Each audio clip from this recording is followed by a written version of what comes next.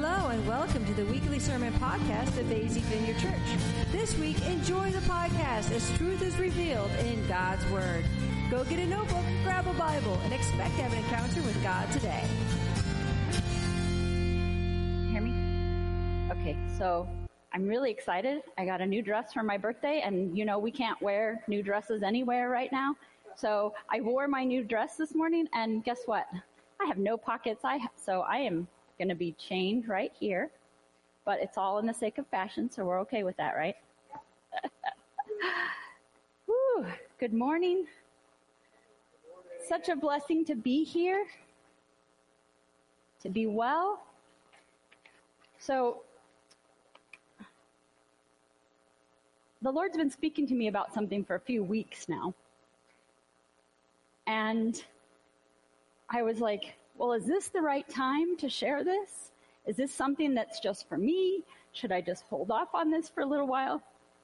And then Jason gets up this morning and shares the passage that he shared. And I was like, okay, it's confirmation. This is the right time. Because everything that was spoken this morning, the songs that we sang, just was a perfect segue into what I want to talk to you about today. So I want to talk to you. I want to give you hope, right? Isn't that why we go to the Lord, for hope and peace and joy? I want to give you hope. But I'm going to go around a little ways till we get there. So bear with me. This will end well. I'll give you the ending. It's a good ending. It ends well. Okay. So we're going to start by talking about the Israelites. Like Jason mentioned, they were in captivity for 400 years. Think about that. That's longer than we've been a country. 400 years is a very, very long time. So generation after generation after generation were born into slavery. The Hebrew children were now slaves in Egypt. And it had become a mindset. So I want you to stop a minute and think about the things that you do because it's all you've ever known. This is the way my parents were. This is the way my grandparents were. This is the way. And what I want to challenge us today, this is for me definitely, is to think about those mindsets that we've adopted and agreed with that are captivity, slavery, mentality mindsets. So the children of Israel were in captivity for 400 years. Moses comes on the scene. A bunch of stuff happens. It's a really cool story. I highly encourage you to read through the book of Exodus. But today, I want to go to Exodus 13 and verse 17. If I can't see it because I'm getting older, I may have to use my phone. So let's see. Exodus 13, verse 17. When Pharaoh finally let the people go, God did not lead them along the main road that runs through Philistine territory, even though that was the shortest route to the promised land. God said, if the people are faced with a battle, they may change their minds and return to Egypt.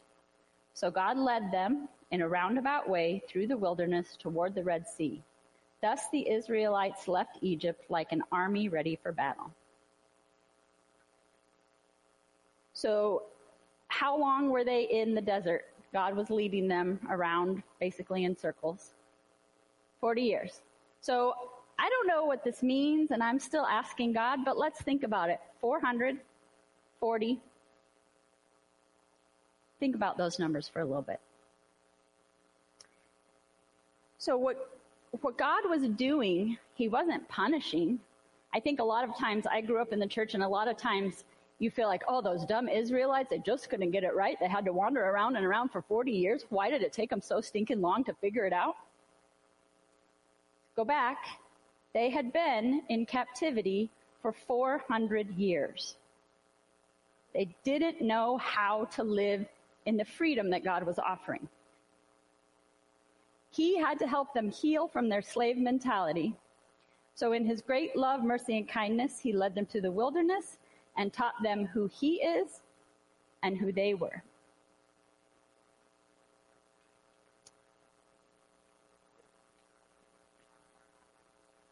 He taught them who he was and who they were. As you read in Exodus, they still wanted to be slaves because it was the only way of life they had ever known. Fear of the unknown can be debilitating. We don't know what's going to happen next week. We don't know what's going to happen in 2 months from now. We don't know, and it can be debilitating. But I love that song. Fear will leave.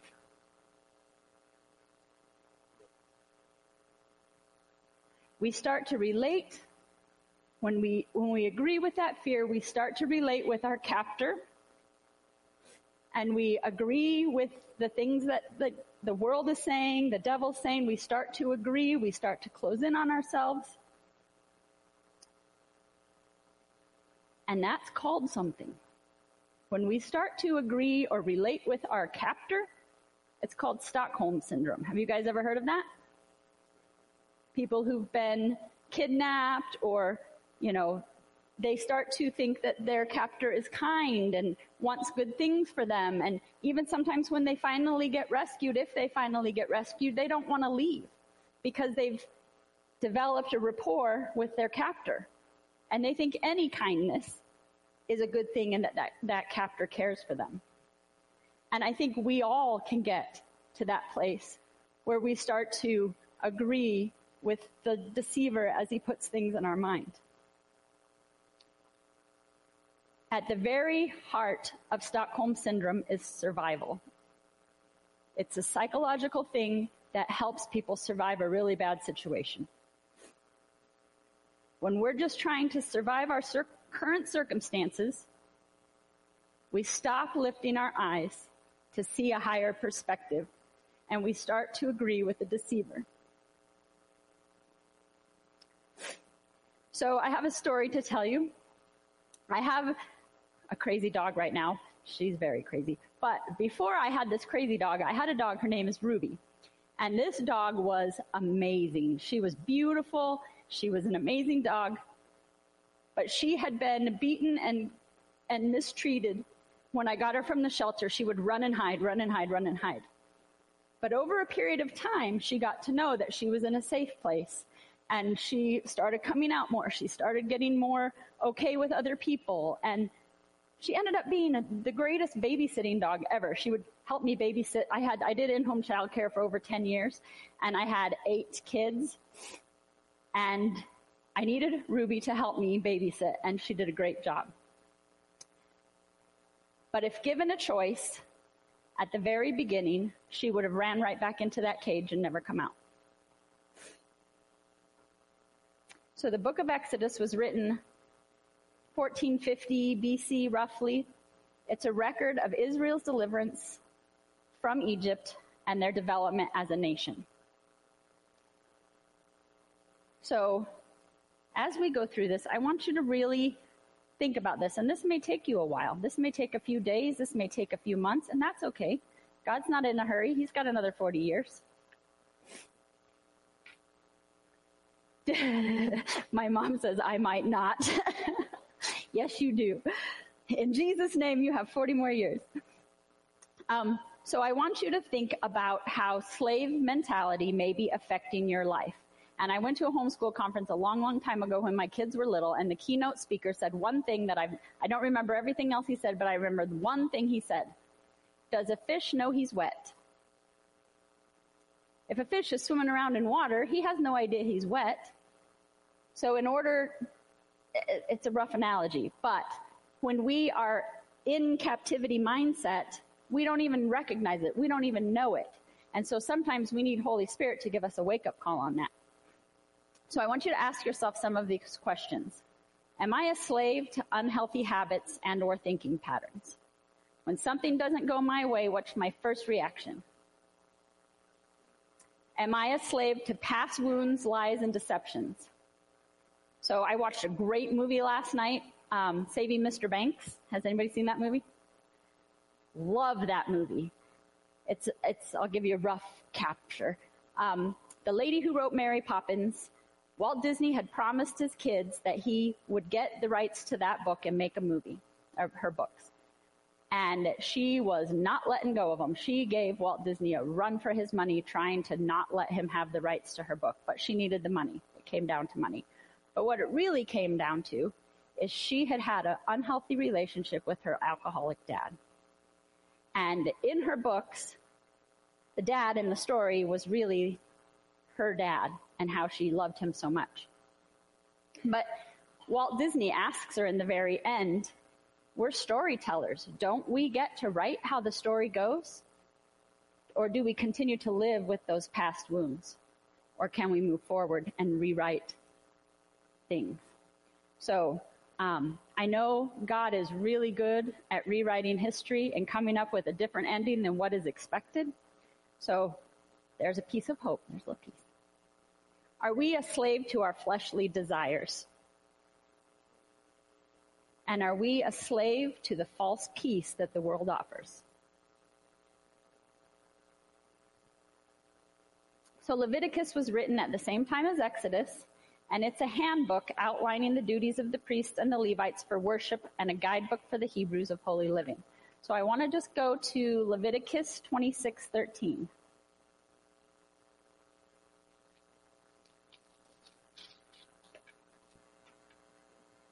Okay, let me see. Tiny print. I need a big print. So in Leviticus 26:13, it says, I am the Lord your God who brought you out of the land of Egypt so you would no longer be their slaves. I broke the yoke of slavery from your neck so you can walk with heads held high. He was continually reminding them of who he is and who they are, that they're no longer slaves. So God was preparing them for what he had promised, correct? He needed them to know who he was before they went into the promised land, because he had promised them the promised land, but it didn't come without a battle. They weren't prepared yet, so that's why he had to continually, how many times do you have to hear something before it becomes memory? Some people it's 3, other people it's 5. I probably am 10 before I finally get it.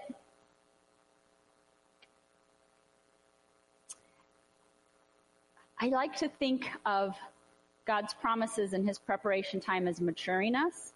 I know if you look at the prodigal son, he got his inheritance early and he went and blew it. I think if either one of my kids were to get a large sum of money right now, I can pretty much guarantee you it would be gone in a matter of no time, because they're not ready for that yet. God hasn't matured them enough for the breakthrough or the blessing that he has for them quite yet. And he's in these times of preparation. It doesn't feel like it. It feels like we're wandering around in a dry desert. But just remember, he's preparing you for something good. So as I was preparing, God reminded me of a dream I had back in December.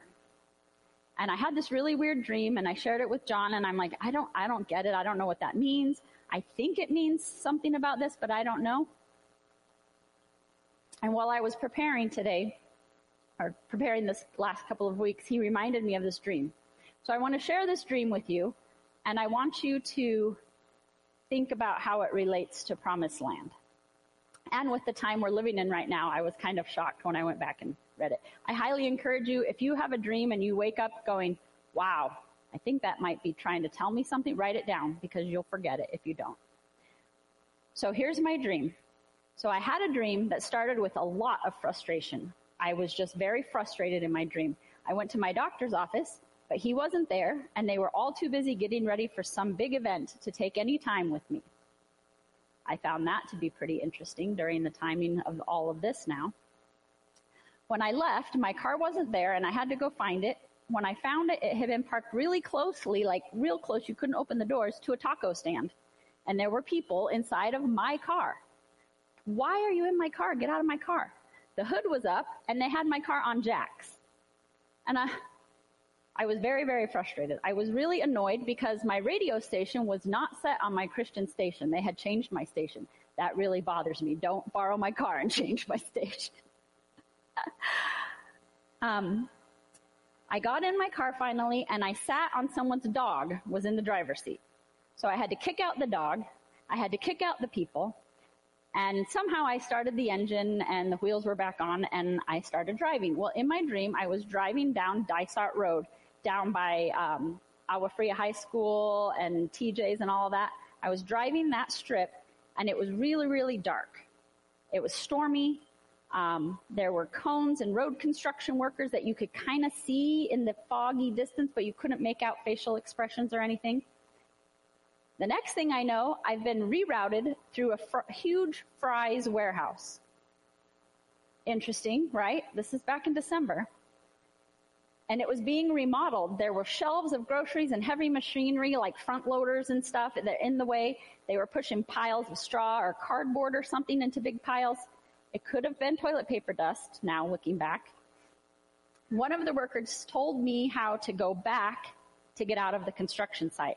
And while I was getting out of the Fry's warehouse construction, one of the workers told me how to go back and to get out of the construction site. And then I ran into two other workers, and I recognized one of them.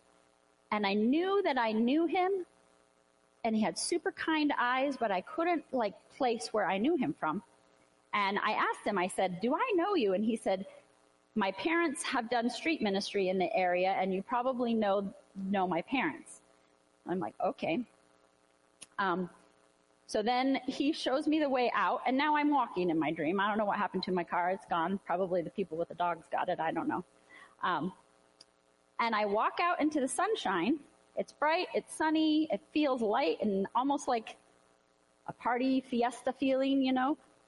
And I run into Ed and John and Becca. And they're standing at this food truck, another food thing. Either I was really hungry or God's trying to say something. But we're standing in line for this taco truck, right, in these people's driveway. And there's these huge orange trees. They're full of fruit. And I look down at the ground, and near the curb is this big, branches of a blueberry bush with blueberries. I mean, they were as big as your head almost.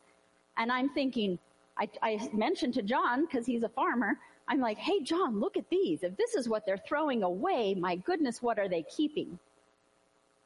And then I woke up, and I said, "John, I think this is a dream about us coming into a promised land." And guess what? It really doesn't feel like it right now.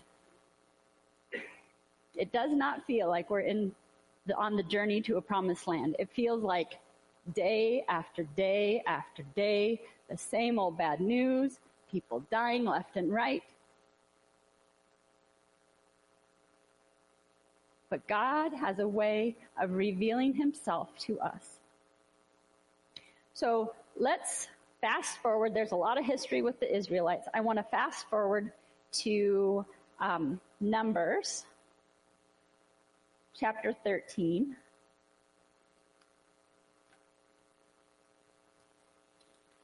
So the Israelites are nearing the end of their 40 years. And I'm going to read quite a bit here, so we're going to start in verse 1. The scouts incite rebellion. Doesn't that sound exciting? The Lord now said to Moses, so who's sending the spies into the land? The Lord now said to Moses, send out men to explore the land of Canaan, the land I am giving to the Israelites. Send one leader from each of the 12 ancestral tribes. So Moses did as the Lord commanded him. He sent out 12 men, all tribal leaders of Israel, from their camp in the wilderness of Paran, however you say that. These were the tribes and the names of their leaders. And it goes through all of the names of the tribes and their leaders, and I'm not even going to attempt it. Verse 16. These are the names of the men Moses sent out to explore the land. Moses called Hoshea, son of Nun, by the name of Joshua. Moses gave the men these instructions as he sent them out to explore the land. Go north through the Negev into the hill country, see what the land is like, and find out whether the people living there are strong or weak, few or many. See what kind of land they live in. Is it good or bad? Do their towns have walls, or are they unprotected like open camps? Is the soil fertile or poor? Are there many trees? Do your best to bring back samples of the crops you see. It happened to be the season for harvesting the first ripe grapes. So they went up and explored the land from the wilderness of Zin as far as Rehob, near something Lebo Hamath. Going north, they passed through the Negev and arrived at Hebron, where all those names of the descendants of Anak lived. When they came, verse 23, when they came to the valley of Eshcol, they cut down a branch with a single cluster of grapes so large that it took 2 of them to carry it on a pole between them. They also brought back samples of the pomegranates and figs. That place was called the Valley of Eshcol, which means cluster, because the cluster of grapes the Israelite men cut there. After exploring the land for 40 days, the men returned to Moses, Aaron, and the whole community of Israel at Kadesh in the wilderness of Paran. They reported to the whole community what they had seen and showed them the fruit that they had taken from the land. This was their report to Moses. We entered the land you sent us to explore, and it is indeed a bountiful country, a land flowing with milk and honey. Here's the kind of fruit it produces. But the people living there are powerful, and their towns are large and fortified. We even saw giants there and descendants of Anak. The Amalekites in the Negev, and the Hittites, Jebusites, and Amorites live in the hill country. The Canaanites live along the coast of the Mediterranean Sea and all along the Jordan Valley. So they said, this is what we don't have, right? After exploring verse 30, but Caleb tried to quiet the people as they stood before Moses. Let's go at once to take the land, he said. We can certainly conquer it.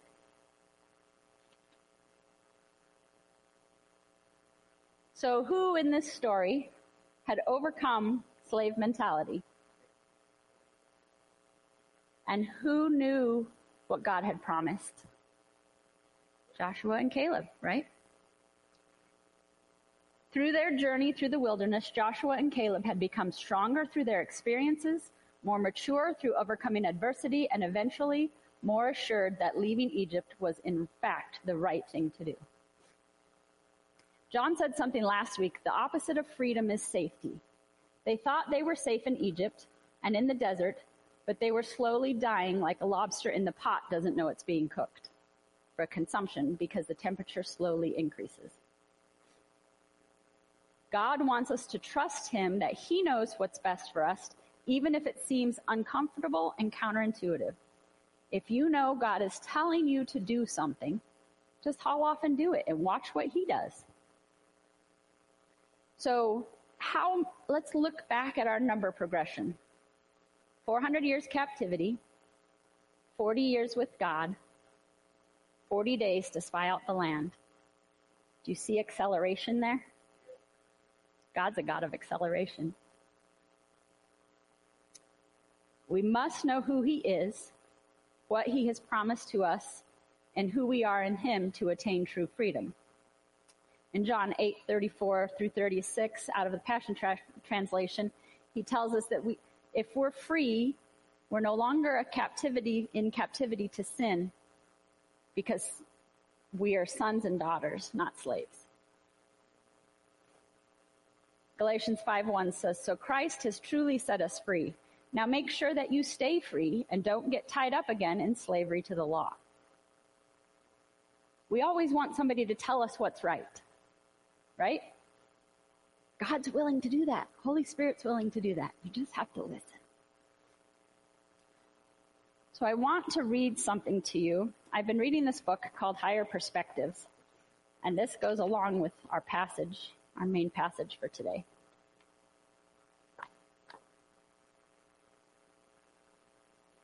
Well, if you go back to Numbers 13, go ahead into Numbers chapter 14.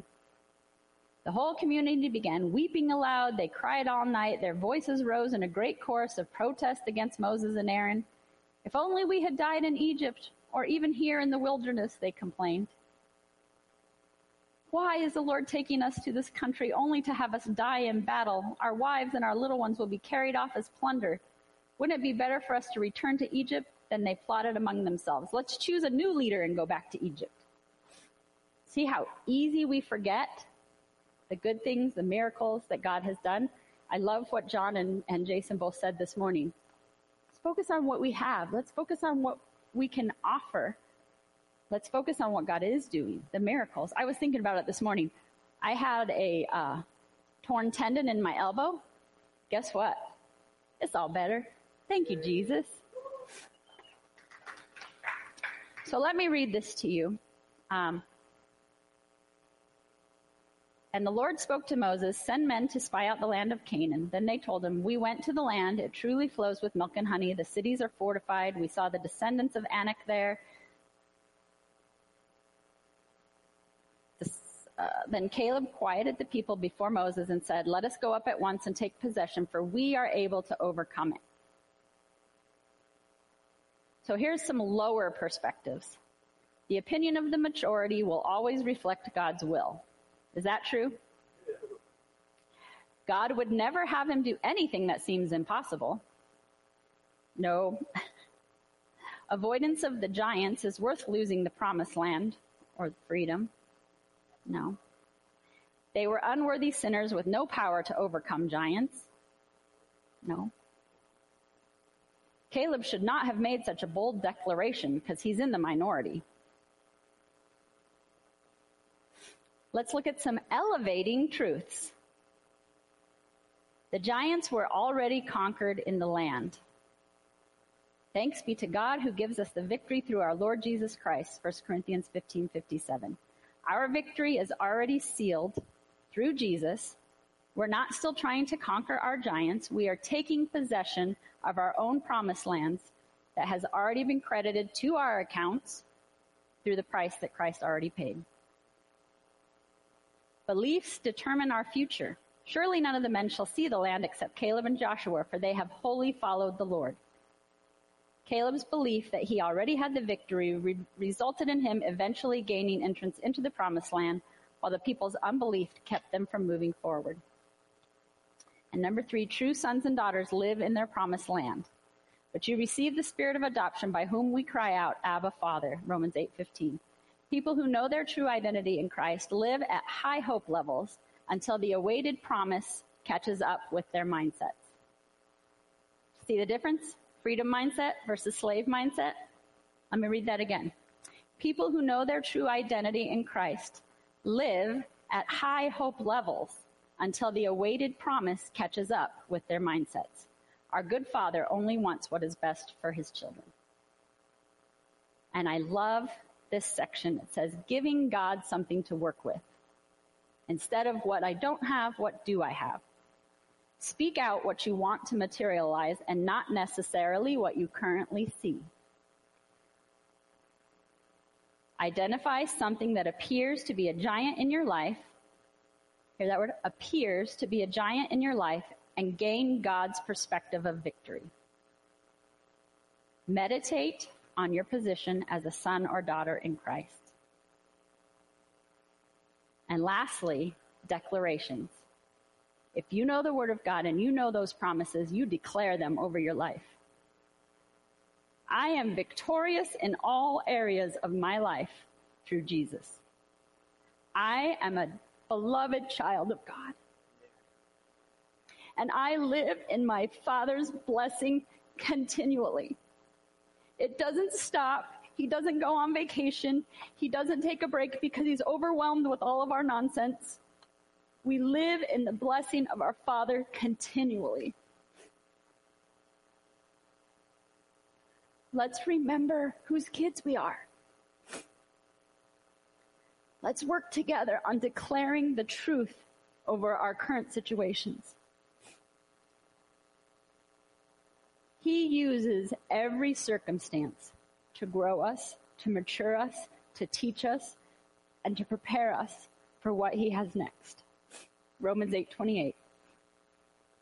He never promised the Israelites that they wouldn't have to fight for their promised land, but he did promise that he would be their God and reside with them. My favorite verse, Joshua 1:9. Have I not commanded you? Be strong and courageous. Do not tremble or be dismayed, for the Lord your God is with you wherever you go. And in closing, I want to share this quote with you from the same guy, Steve Backlund. Any thought in our mind that is not sparkling with confident hope indicates that it's under the influence of a lie. Let me read that again. Any thought. Remember a few weeks ago I talked about taking your thoughts captive and speaking truth? So think about this. Any thought in our mind that is not sparkling with confident hope indicates that it's under the influence of a lie.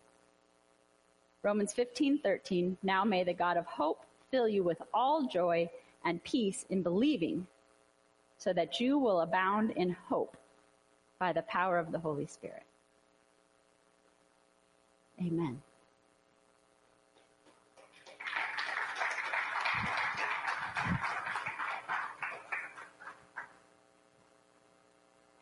That is a good word. Amen. So let's take just a real quick minute and review what Sandy was saying. And you know what?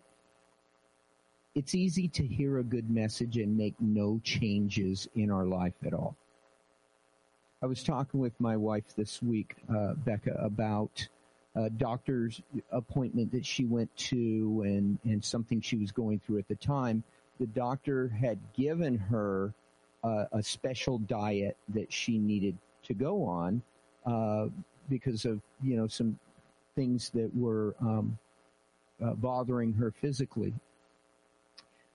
And when the doctor talked to her, she asked my wife, she said, well, how are you doing with the diet? And she said, oh, I'm doing really good. And the doctor told her, or commended her for it, and told her that even when faced with serious health issues, most people won't change their diet.